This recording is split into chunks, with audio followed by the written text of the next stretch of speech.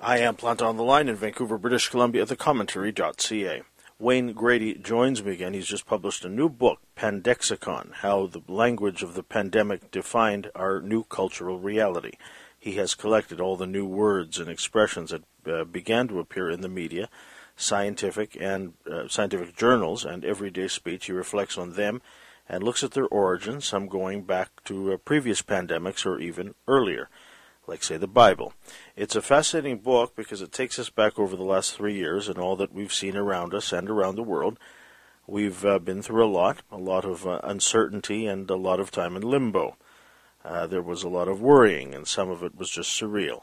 The book is a good way to look at how we were as a society through the language we share. Wayne Grady is the author of more than a dozen books of nonfiction and 3 novels, including Emancipation Day, which he was first on the program with in 2013. He lives in Kingston, Ontario, where he joined me from earlier this week, as well as San Miguel de Allende, Mexico.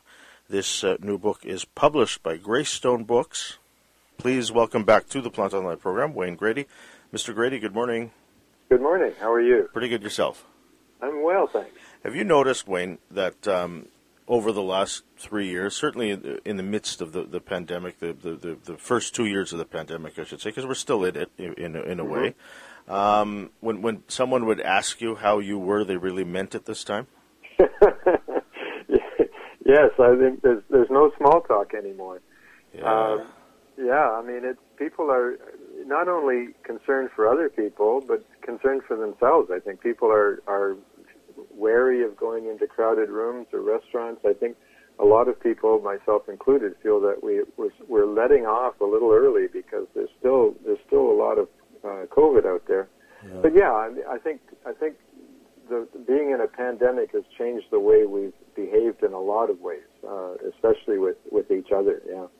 I thought early on I would give up shaking hands, and I've gone back to it because someone extends their hand, I'll return it. Yeah. But at the same time, if I extend my hand and the other person doesn't, I'm not terribly offended by that.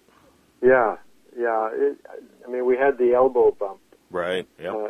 Instead of shaking hands. Yeah. I mean, it's sort of a human instinct, isn't it? Well, certainly a cultural instinct to shake someone's hand when someone holds out their hand. I've fallen for that many times. But you think about it. You do it, but you think about it in a way that we didn't before the pandemic. It's the same as you think about before you go into a crowded room. You think about it, whether you're going to put a mask on or not. But when I leave the house, I think about whether I have a mask in my pocket in case I have to go into a room or something. And I think that's going to be with us for a long time. That's the thesis behind the book, is that the pandemic has changed the way we talk about things, and it's also changed the way we behave in ways that are going to be with us for a very long time.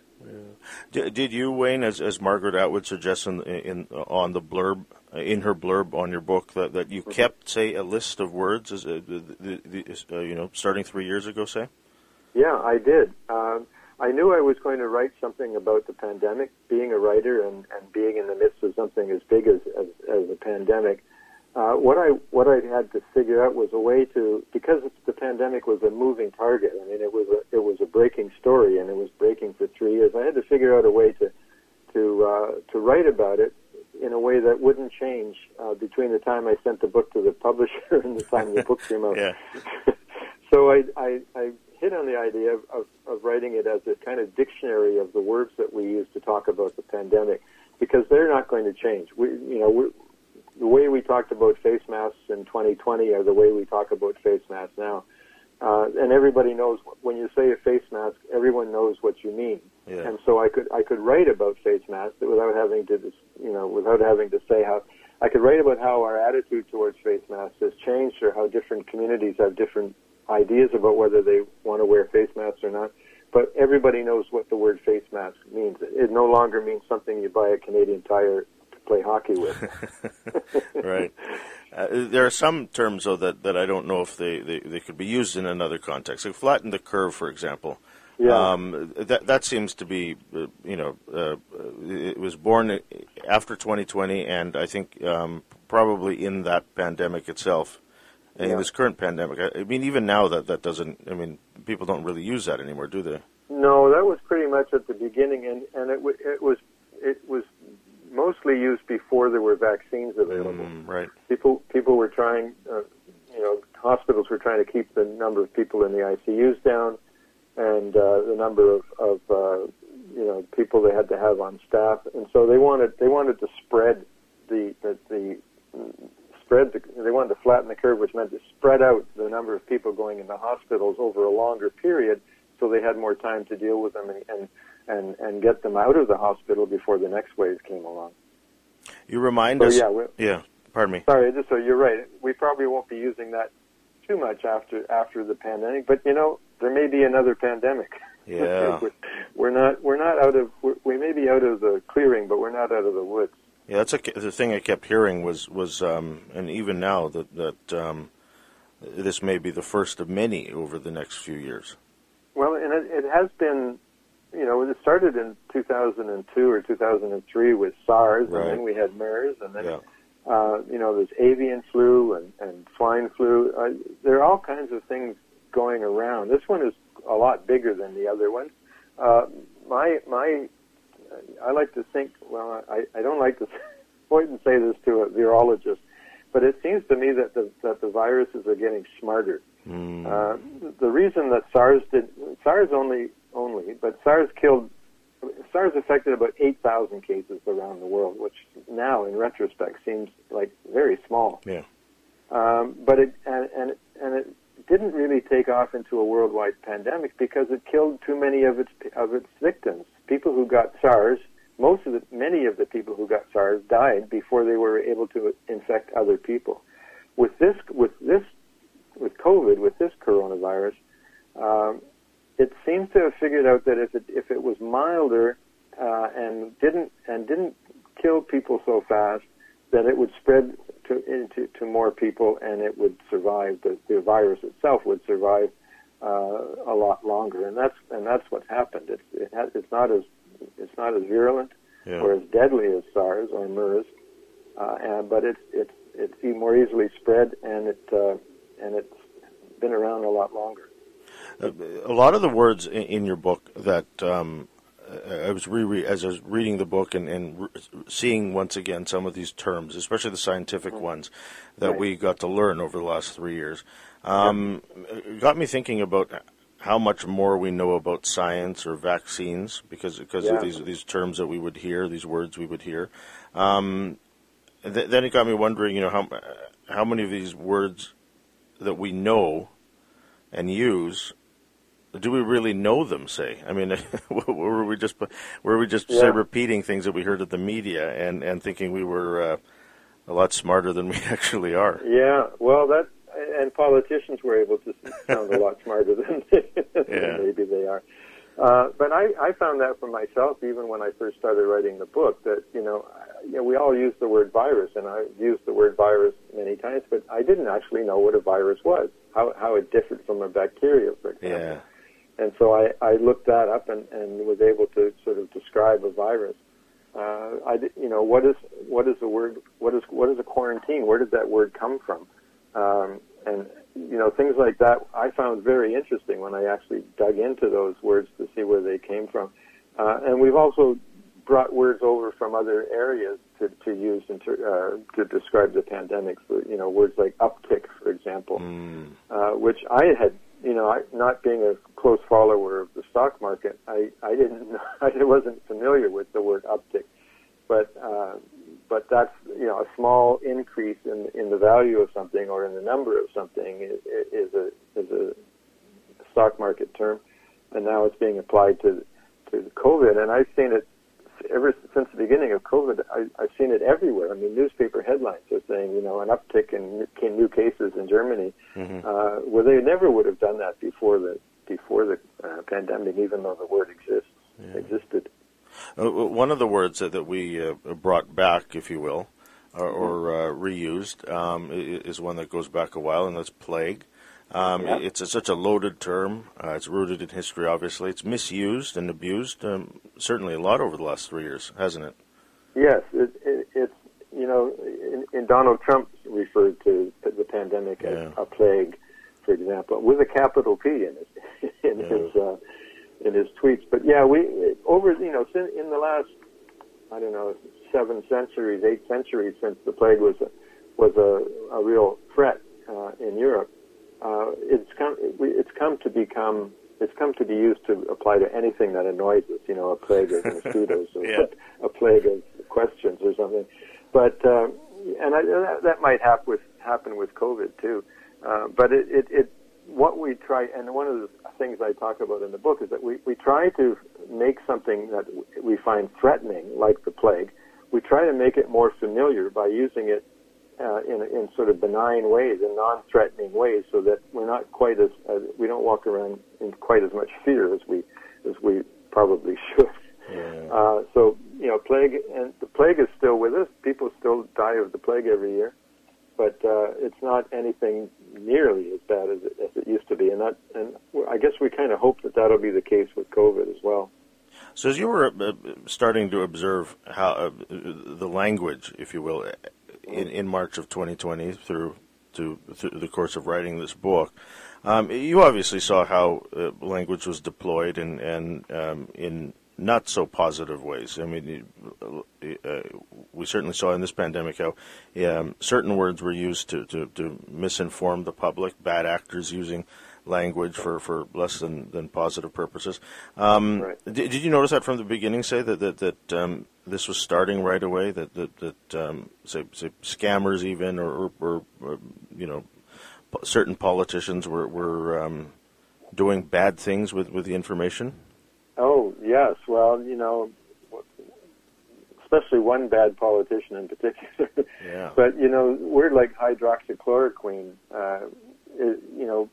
Donald Trump was misusing that as a cure-all for COVID right from the very beginning. This is before there were vaccines available, but he was also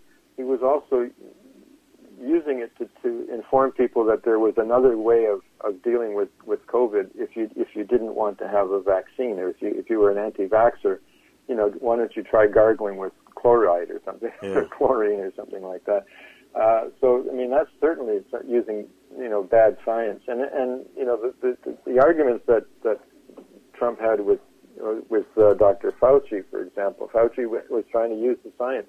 One of the things that makes that I think we have learned is that we had better listen to scientists more carefully in cases like this, because they consistently told us what we needed to know, and many politicians and individuals tended to ignore what they were saying because using the economy as a reason. Mm-hmm. If we shut down everything for as long as the scientists said we should, then the economy would collapse, and we understand that. But I think the pandemic wouldn't have lasted as long as it has if we'd paid more attention to the science. Yeah. You remind us in the book about the anti-vaccine movement. And this predates COVID. I mean, you reminded us of the links to autism, which have been debunked. Yes, for the measles vaccine. Yeah. That's another fascinating thing that we tend to overlook. That some people think that the anti-vaccine movement is because of this, but I mean it's been around for even during the Spanish flu, for example. There were people who didn't want to get vaccinated, right? There were no vaccines for the 1918 flu, but people resisted having their children vaccinated for polio. Polio, that's right. Yeah. I remember when I was a kid going to school. I remember you used to get that five prong vaccine in your arm, have little circle of 5 holes in your arm for all the things that they were vaccinating for. And I remember people children not getting that, and then sort of not lining up for it because their parents had either religious reasons or misinformation reasons. The measles vaccine, that started with someone who, a doctor in England, a scientist in England, who claimed that he had detected a connection between autism and the measles vaccine. It was immediately debunked within within a few weeks that the journal that published that study withdrew the study and said there was no scientific basis for it. But by that time, it was too late. Yeah. There was measles was coming back. It was one of those diseases that we had more or less got rid of, like tuberculosis and some of the other polio. Mm-hmm. But now some of those diseases are coming back, and people are dying because of that misinformation about the connection between the vaccine and autism. Do you think, when observing it all as close as you have, we're better prepared for the next pandemic? Well, it depends on what the pandemic is. What the next pandemic. If it's another coronavirus, COVID type of disease, then I think we have the vaccines. We know how to distribute them. We know how often to give them, how often we need them. So I think if it's a COVID-like disease that comes next time, we at least have the equipment to deal with it. Whether we have the will and the political will and the individual will to deal with it is another question. If it comes too soon, I think there's such a thing as pandemic fatigue. We just that's why we're sort of not. That's why we're shaking hands and not wearing masks now, because we're just tired of it. Yeah. And even though still, I just looked up the stats, and there's something like 500 people dying dying every week around the world. About 300 of them in North America. So it's still out there, but we're pretty much the governments have declared that it's over. They've lifted all the restrictions, and if another pandemic hit us in the next year or two, it might be hard for people to go back to being locked down and getting vaccinated. So, it depends on how bad it is. Yeah, that's the thing I've heard. Once they started reopening things this last time, you'd hear things in the press even that it will never go back to this again, and that sort of does something psychologically to a lot of people. I mean, if we needed to go back, it'd be impossible to. It's like putting the toothpaste back in the tube, right? Yes, or it's like people going back to work after they were sent home to work from home. A lot of people haven't. Yeah. There's like I say, the long-term consequences of this are going to be. It's a tautology. The long-term consequences are going to be with us for a long time. Yeah. If you want to, and if you wanted to know what it's like when governments suddenly lift all restrictions, just look what's happened in China. China had the strictest lockdown restrictions in the world for years, for the first 2 years, and then in December, they just suddenly lifted them all. And the estimates are that since December, over 1.5 million people have died in China because they were unprepared. They were in lockdown, so they didn't have the immunity that they might have had. Mm-hmm. Not many people didn't have it. Had never got COVID, so they didn't have the natural immunity. The Chinese vaccines that were developed weren't as effective as some of the ones that were developed elsewhere, and so the COVID just has really had a terrible effect on the population of China. So it's a lesson that we should learn about lifting restrictions too soon. It's one of those lessons that I think that we have to relearn too, and sometimes we do these things too late. You know what I mean? Yeah. Well, hindsight is great. Yeah, indeed. You mentioned in the back of the book that you mentioned you have 15 close family members, and you describe the experience you've all had with COVID and with vaccines and the sort. You mentioned that 3 of the 15 were not vaccinated. Mm-hmm. One for ideological reasons, one for comorbidity, which is another term that we learned over the last 3 years, and another because they weren't convinced of the vaccine. I'm terribly nosy, and please don't betray confidence or anything like that. But I'm wondering, what are the conversations like 3 years hence or the vaccine's really about 2 years old. 2 years after all of this, are there conversations about whether the vaccine was effective, or whether the decisions that they made were accurate? We've had conversations, but not. We haven't had any. I guess the word would be confrontations, but we have had conversations about it. Both my wife and I respect the decisions of the other members of the family.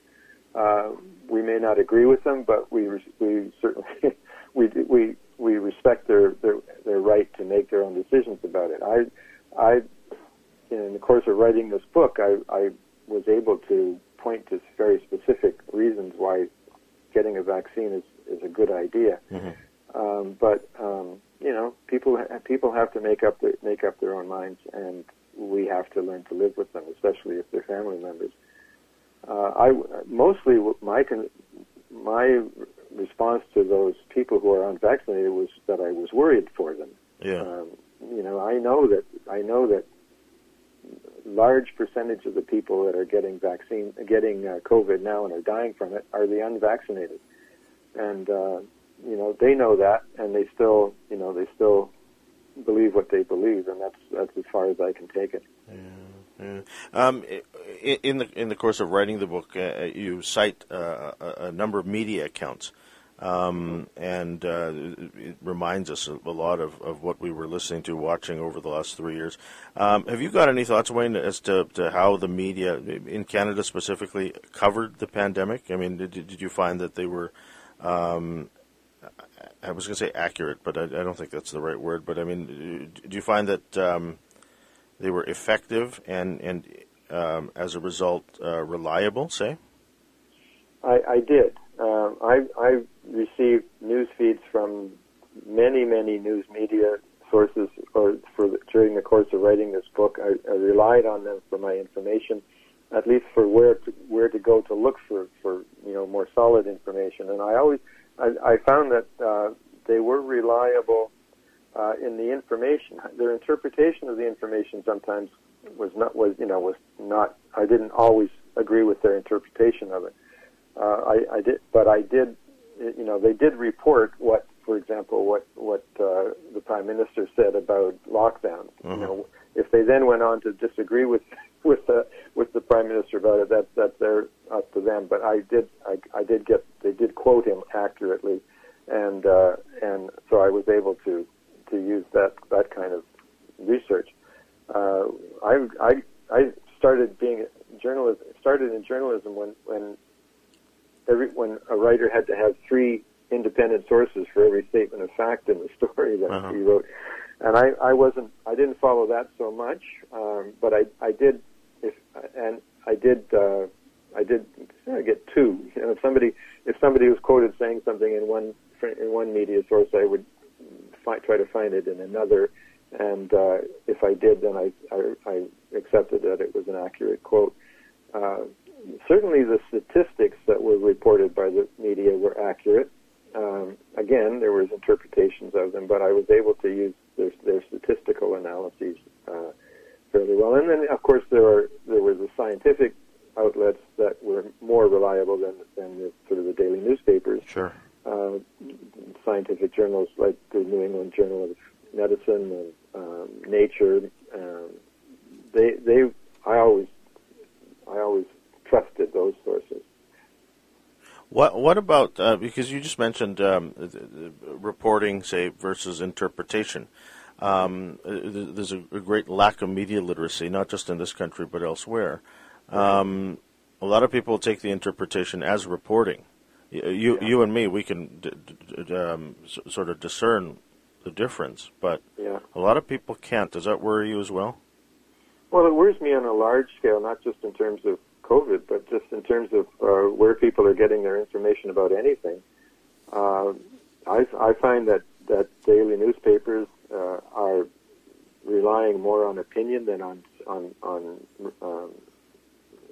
statements of fact. Right. That some of the they're not even called opinion pieces anymore. Some of the main front page news stories are filled with filled with someone's version of what was happening out there.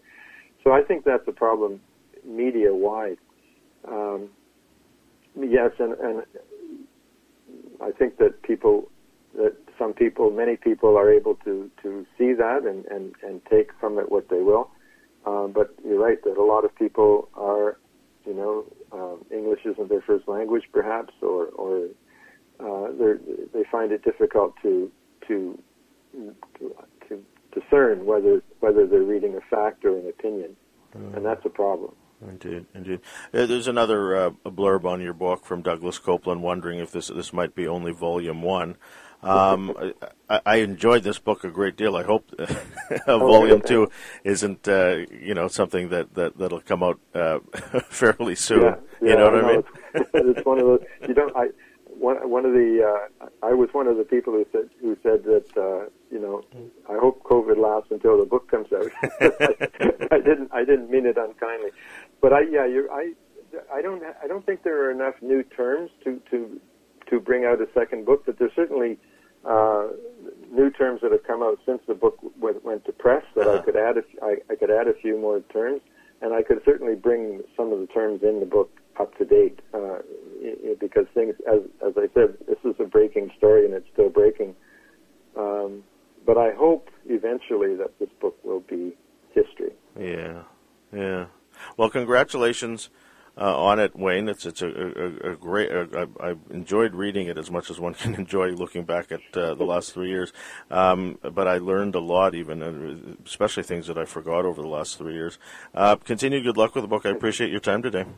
Thank you, Joe. I'm glad to talk to you. The book is called Pandexicon: How the Language of the Pandemic Defined Our New Cultural Reality. It's published by Greystone Books. Its author, Wayne Grady, joined me on the line from Kingston, Ontario. In Vancouver, I'm Joseph Planta.